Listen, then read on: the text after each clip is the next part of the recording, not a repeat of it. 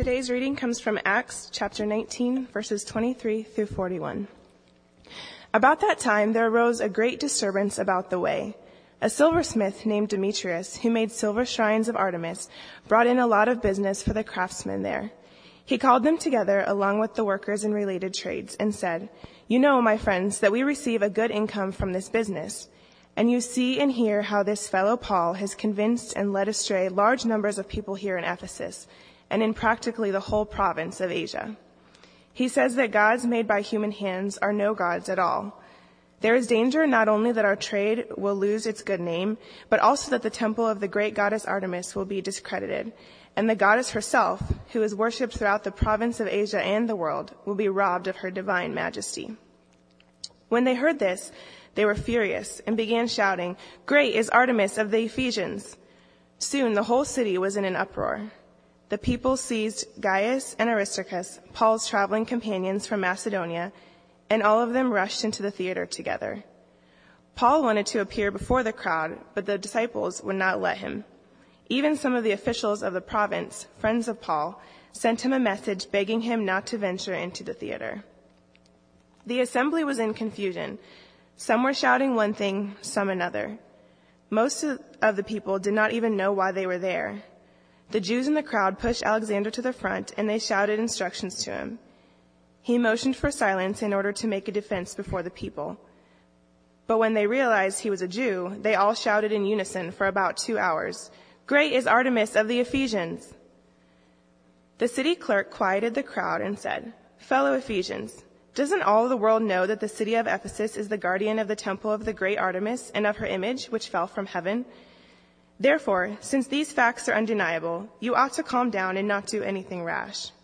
You have brought these men here, though they have neither robbed temples nor blasphemed our goddess.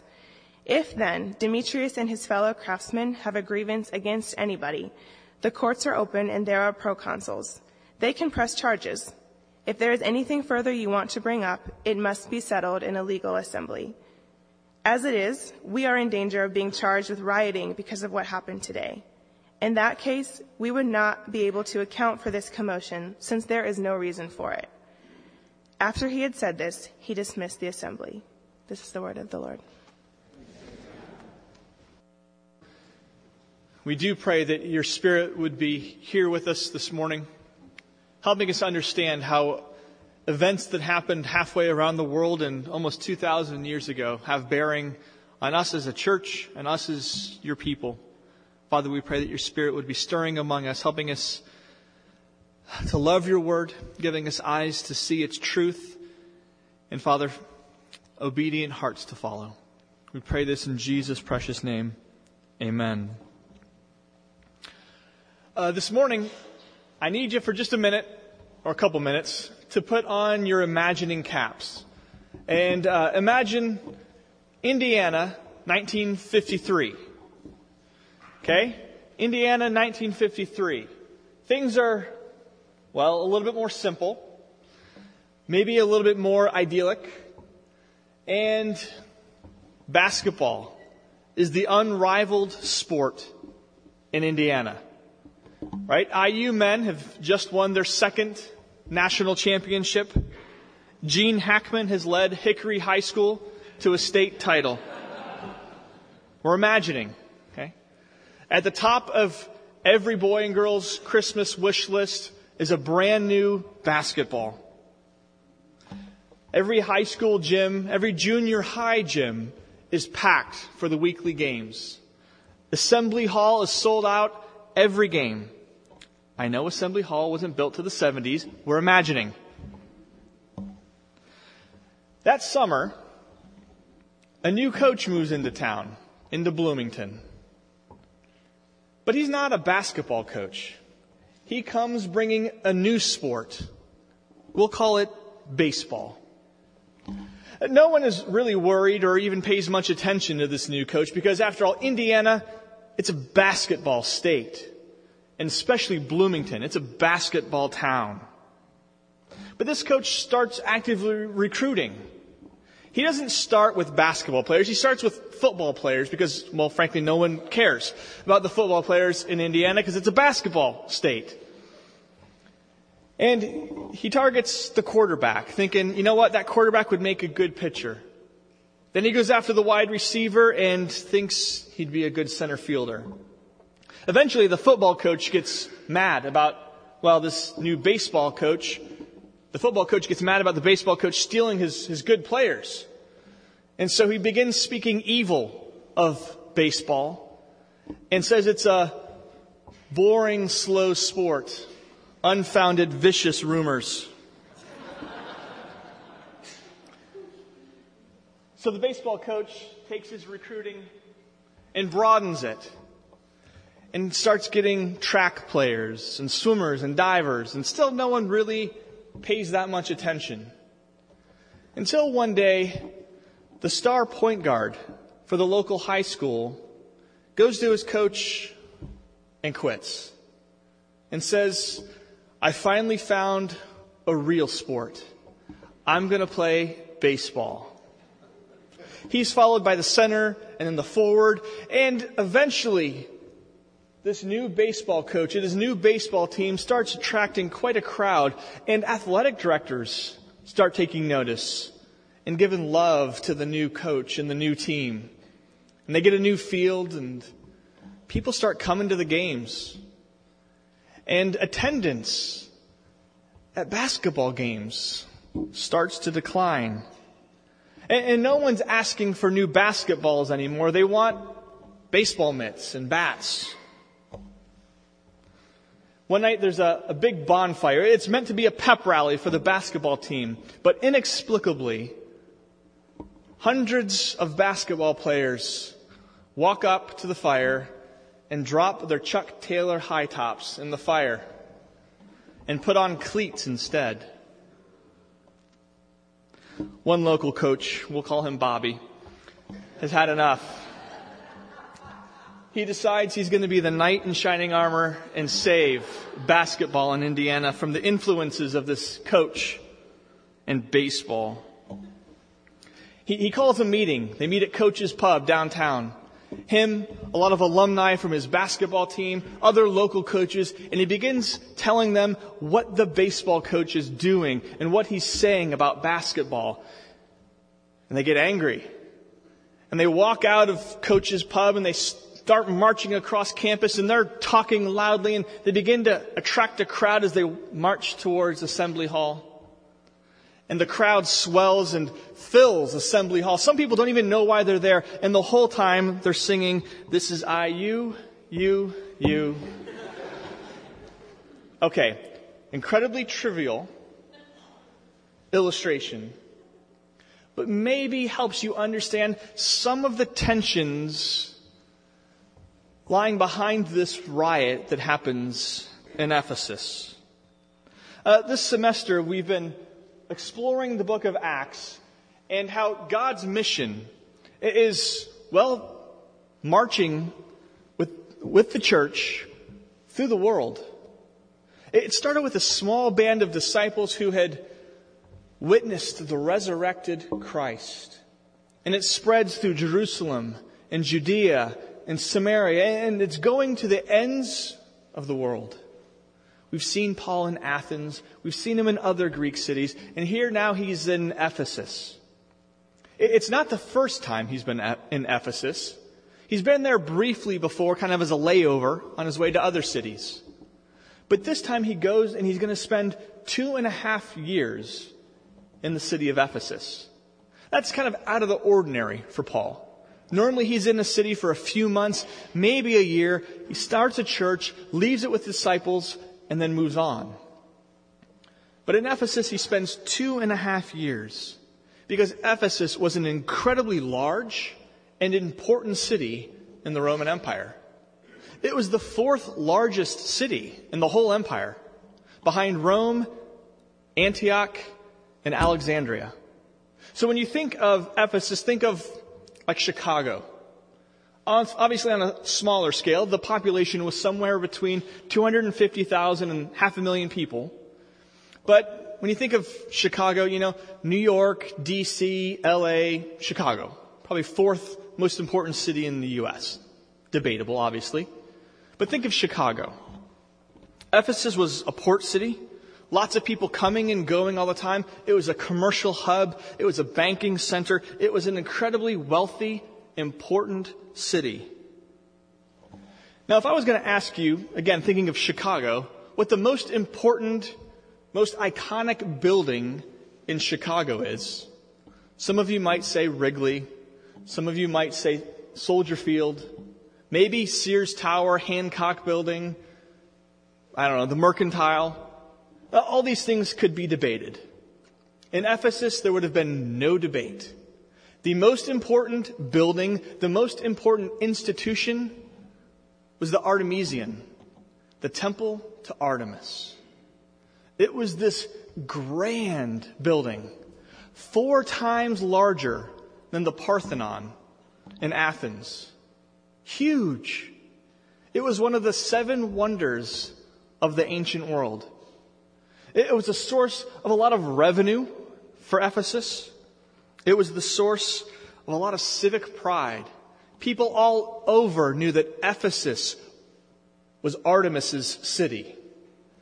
It employed thousands of priests, thousands of attendants, thousands of cult prostitutes. It was, well, you can't overestimate the importance of the Artemision to Ephesus. So Paul spends 2.5 years in this city. If you go into a city that large and you want to start a church, where do you begin? Well, if you're Paul, you go to the synagogue. It makes sense. Christianity grows out of Judaism, out of the Old Testament scriptures and all the promises. And Paul was a rabbi. He had his certificate. And here he uses his credentials to go in and preach the gospel in the synagogue. He spends 3 months doing that, reasoning with them daily. Actually, the text says he argued concerning the kingdom of God with them. Certainly, he said, with the advent of Jesus, the kingdom of God has come. Not in its full consummated form, but it's broken in. We can experience the kingdom now. Jesus is the Messiah, the ruler of the kingdom that we've been waiting for. And he spent 3 months arguing the kingdom of God with them. Eventually, it says the Jews became stubborn and spoke evil of the Christians, referred to as the way. And so Paul moves on and rents a large lecture hall owned by Tyrannus, the teacher. Tyrannus literally means tyrannical. How would you like to have a teacher named tyrannical? He rented it from the 5th hour to the 10th hour, 11 a.m. to 4 p.m. every day, and he lectured. That's right at the heat of the day, where most people were taking a siesta. It was said of Ephesus that more people were asleep at 1 p.m. than were asleep at 1 a.m. But Paul was dedicated to his task, and he was there every day, dialoguing, reasoning, teaching, debating about the gospel. Paul must have been an accomplished debater, because he reaches a class of Ephesian citizens that, well, he couldn't have otherwise. The text says that the whole of Asia heard the gospel. And even some officials called Asiarchs became Paul's friends. They respected him. They might not have agreed with him. They might not have embraced the way yet. But he won a hearing with them. The Asiarchs were the intellectual and social elite. It was from within that group of officials that the high priest would be chosen every year to serve in Caesar's temple, where Caesar was worshipped. So Paul's teaching, he's preaching, he's debating, he's dialoguing, and his renown and the renown of the gospel is growing. The text tells us he did more than that, more than just teaching and reasoning. God, through Paul, did extraordinary miracles. And Paul cast out numerous demons, evil spirits. People began to mimic Paul. there was these 7 sons of Sceva. Try and say that 5 times real fast. 7 sons of Sceva, who were Jewish exorcists who kind of went on a circuit casting out demons all over Asia Minor. And they had heard about Paul and his power, and so they began casting out demons in Jesus' name who Paul preaches. In one instance, the demon replied, "Jesus I know. Paul I've heard about. But dude, who are you?" And the demon-possessed man pounces on them and beats them, and it says they ran away naked and wounded. That's a very odd detail, isn't it? I mean, if you get beat so bad that you run out without your clothes, you're obviously wounded. More than just physically. But because of all this, a great fear, it says, fell among the citizens of the city, and Jesus was extolled. Converts were being made, and those converts were being discipled. One group of these disciples came to the conclusion that their practice of magic, of the dark arts, didn't jive with their newfound faith in Jesus Christ. And so in one day they brought all their scrolls. Scrolls were incredibly valuable in the ancient world, but especially magic scrolls. And they brought them and they burned them, and it says their worth was 50,000 days' wages. Days' wages. Just assume a day's wage is $100 today. It's probably lowballing it. That would be $50 million worth of magic scrolls burned. Okay, so that's some of the background. You can maybe now understand some of the tension brewing in the city. When Demetrius, who is a silversmith, says enough is enough. Our trade is suffering because people aren't buying Artemis idols from us anymore. They're not setting up household shrines to Artemis. We're going to go out of business. Our pocketbooks are suffering. And he gets together with some of the union, the trade guild of silversmiths. And he says, this is what Paul is saying. He's saying that gods made with human hands, they can't be real gods at all. And we're losing business, and eventually Artemis in the temple, it's going to be no more. And they're furious. And they march to the theater, which holds 25,000 people. And a huge crowd gathers. Mob rule, mob mentality is kind of going on here because most of the people don't even know why they're there. They're just there chanting, "Great is Artemis of the Ephesians. Great is Artemis of the Ephesians." The Jews who were in the crowd put forward Alexander to speak on their behalf. Why? Well, the Jews didn't worship Artemis either. The Jews they had a privileged status in the Roman Empire. They weren't forced to worship other gods. They weren't forced to worship Caesar. They peacefully, though, coexisted with these other religions. It is likely that Alexander was stepping forward to distance himself from Paul and the Christians in the way. But they even shout him down. "Great is Artemis of the Ephesians." The town clerk steps in and quiets the whole situation down. He says, let's be reasonable. Everybody knows that Indiana is a basketball state. Everybody knows that Ephesus is the home to the temple of Artemis. That's not in danger. Be reasonable. And be legal. If you have a complaint about these fellows, bring it to the proconsul. And then he disbands the mob. In some ways, it's kind of an anticlimactic ending to a story that's building and there's conflict. It disbands peacefully this time. It doesn't always, not in every city. But this story illustrates, I think, 3, incredibly important truths about the gospel. First, from Acts chapter 19, we see that the gospel overturns the status quo. The gospel disrupts the peace of individual lives. It overturns the norm in people's individual lives. The gospel comes into a life, and Christ comes into a life and dismantles altars, tears down idols. Those who embraced the gospel and followed Christ, well, they stopped buying Artemis idols. They stopped going to the temple and worshiping Caesar. They stopped participating in the festivals and the trade guild feasts that were immoral and involved the worship of other gods. Because the gospel had come into their life and tore down those idols. It changed their life because it called also for a costly repentance. Repentance isn't always easy.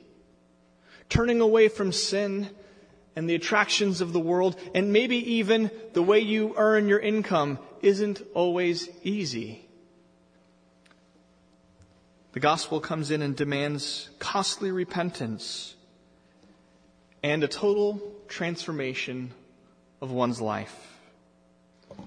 I love how the Christians were referred to early on. They weren't the new religion. They weren't the believers, at least not to the outside world. They were the way.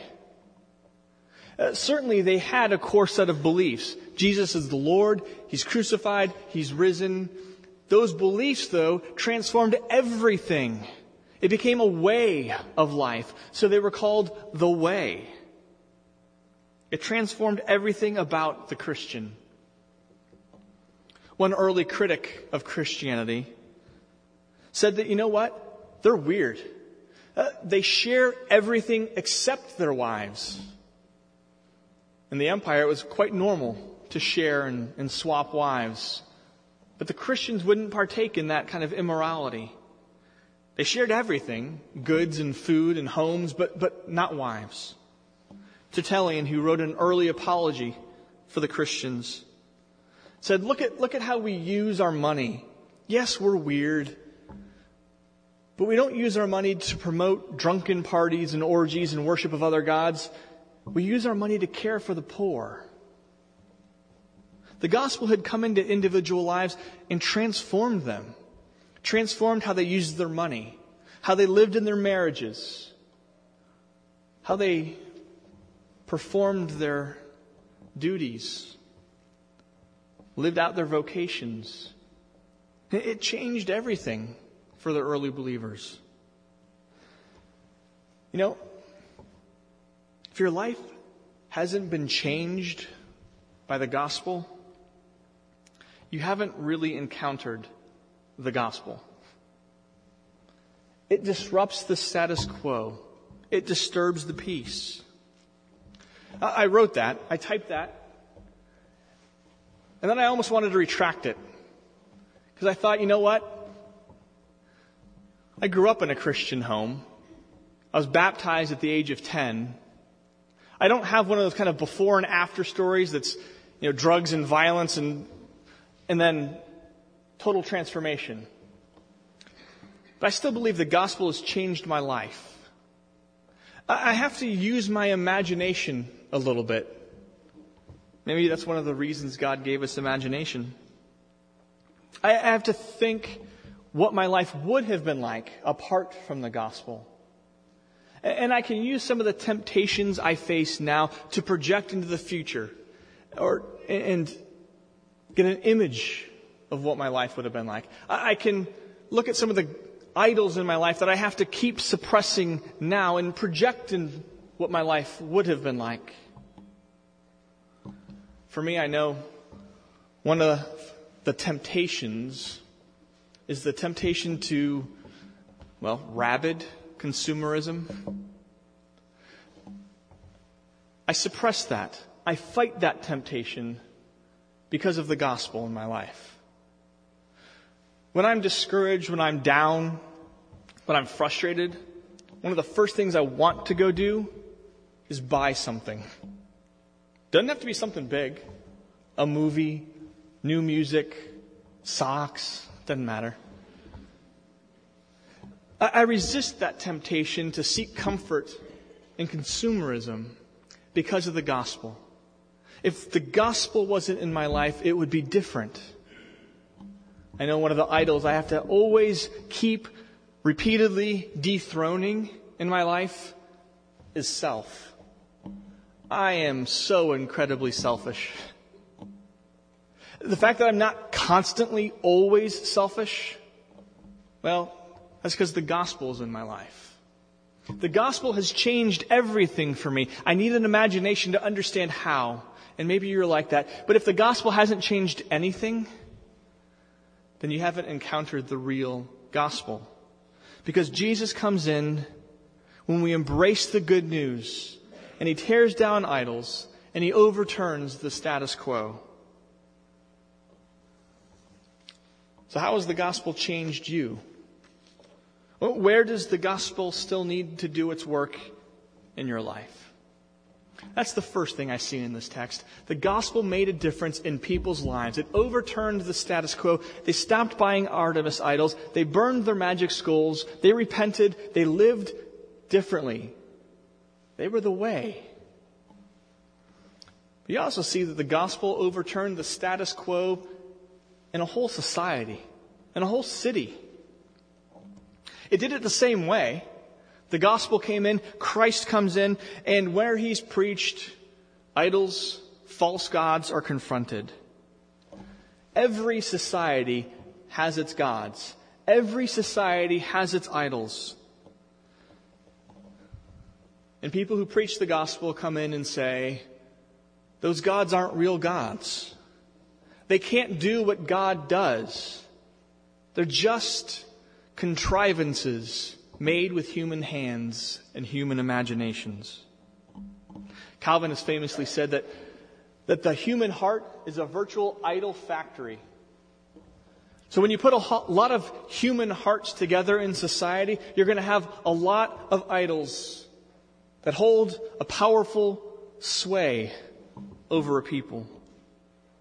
You see that different cultures, different societies, even different parts of the U.S. maybe have different gods that they bow down to. In some parts it might be the god of power. In others it might be the idol of money and success. Some places it might be pleasure. In Texas and Alabama it's football. In other places it's sports, recreation, nature, the outdoors. California, it's probably fitness and beauty. Here in the heartland, maybe it's family. Maybe it's kids.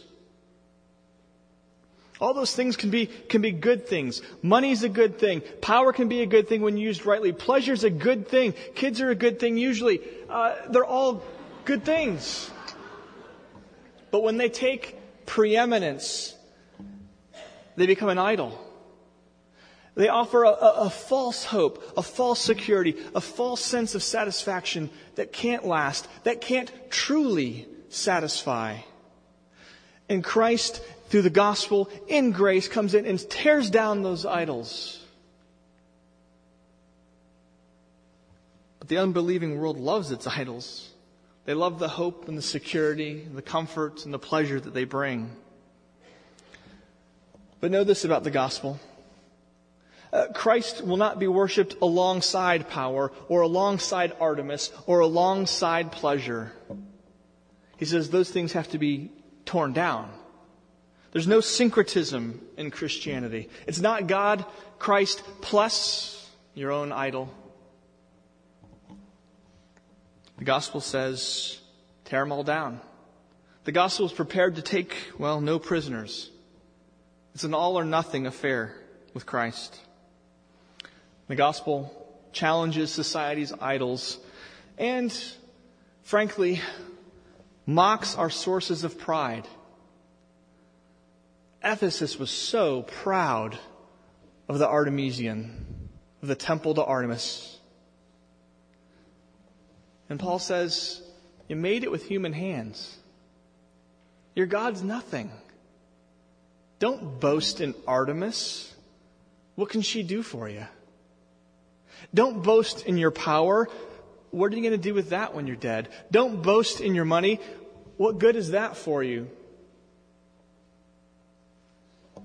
The gospel mocks our sources of pride, confronts our idols, and overturns the status quo in a given culture. How did it do it here in Ephesus? It did it publicly and privately. I think you see discipleship happening. Those who burned their magic scrolls, it doesn't look like they did that all at once. Not when they were first converted. They embraced the gospel. Someone walked alongside them and says, here's how you live out the Christian life. And oh, by the way, practicing magic and the occult doesn't jive with following Christ. It's kind of a private tutoring in the gospel. But it was also very public at times. Paul rented a large lecture hall, and there reasoned daily, probably much like he did in Athens. Here's the God you worship. Let me tell you about the real God. Now, I don't think he had a picket sign walking out in front of, Demetrius's little tent there saying, Demetrius is dumb, Artemis is stupid. But it was public. There was a public proclamation of the gospel and a public confrontation with false idols. As the gospel is preached and embraced, it changed the fabric of the culture, of the society, slowly and surely. But you also see in this text what happens. There's conflict. Light and dark don't often peacefully coexist. Similar things to what happened in Acts 19 have happened throughout the history of the church in different cities, in different cultures, in different times, over different issues, but it's always confrontation between light and dark because they don't peacefully coexist. In some places, the biblical message of sexual morality has been imposed by brothel owners. In some places, the church's care for the poor has been opposed by those who prey on the poor. I remember I had to be 5 years old, maybe even younger. I remember one night my dad came home. He did visitation in our neighborhood in Rochester, New York. And he would witness and evangelize. And one day he came home visibly shaken. He had built a relationship with a guy in the neighborhood, and they would get together and talk shop and hang out in the garage and talk all kinds of, guy things. One day my dad got the courage up to bring up Christ and to share the gospel with him. The guy picked up a 2x4 and chased my dad out, swinging the 2x4 at him. Light and dark don't often coexist peacefully. You say, we've done all right here in the West for a while.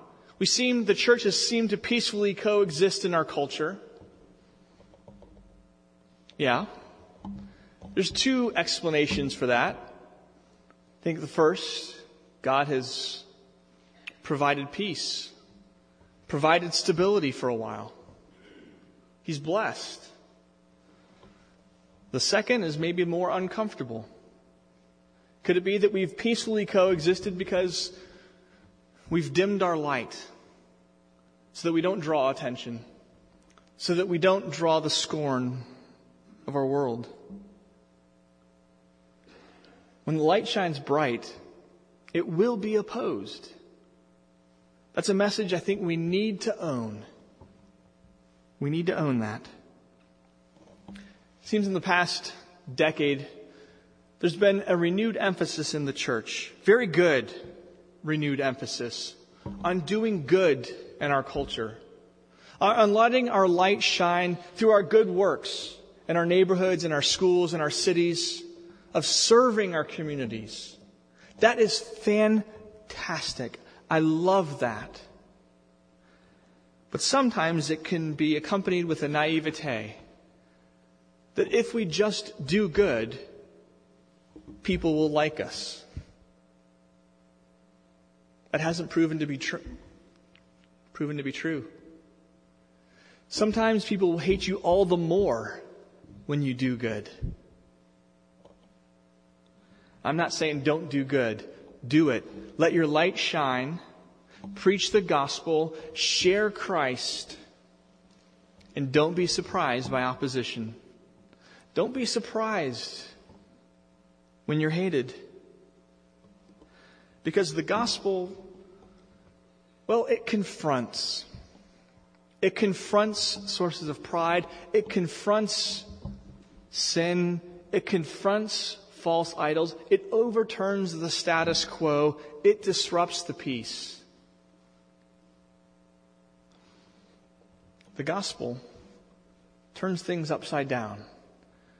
And that's uncomfortable. So at times it will be opposed.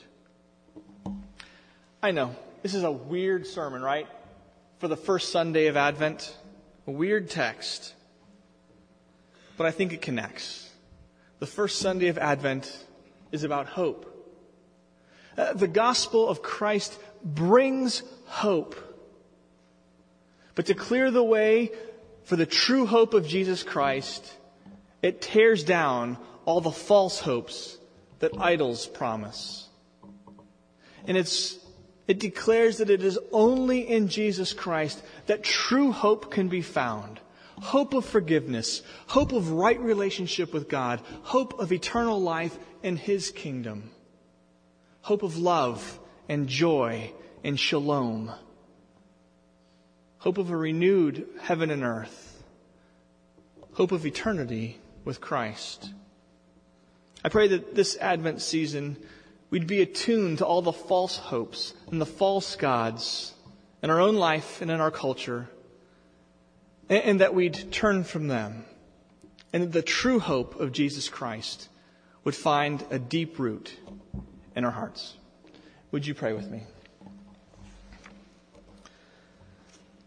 Father, we do thank you for your word. We thank you for the true hope that we can find in the incarnate Word, Jesus Christ. Father, we pray that through this season we would come to cling to Him as our true hope more and more firmly, more deeply. Father, root out those idols that are still in our lives, tempting us to give our affection, our allegiance, our service to them. Father, we pray that you would free us from that and help us to love and celebrate Jesus, your Son. In His name we pray. Amen. Will you please stand?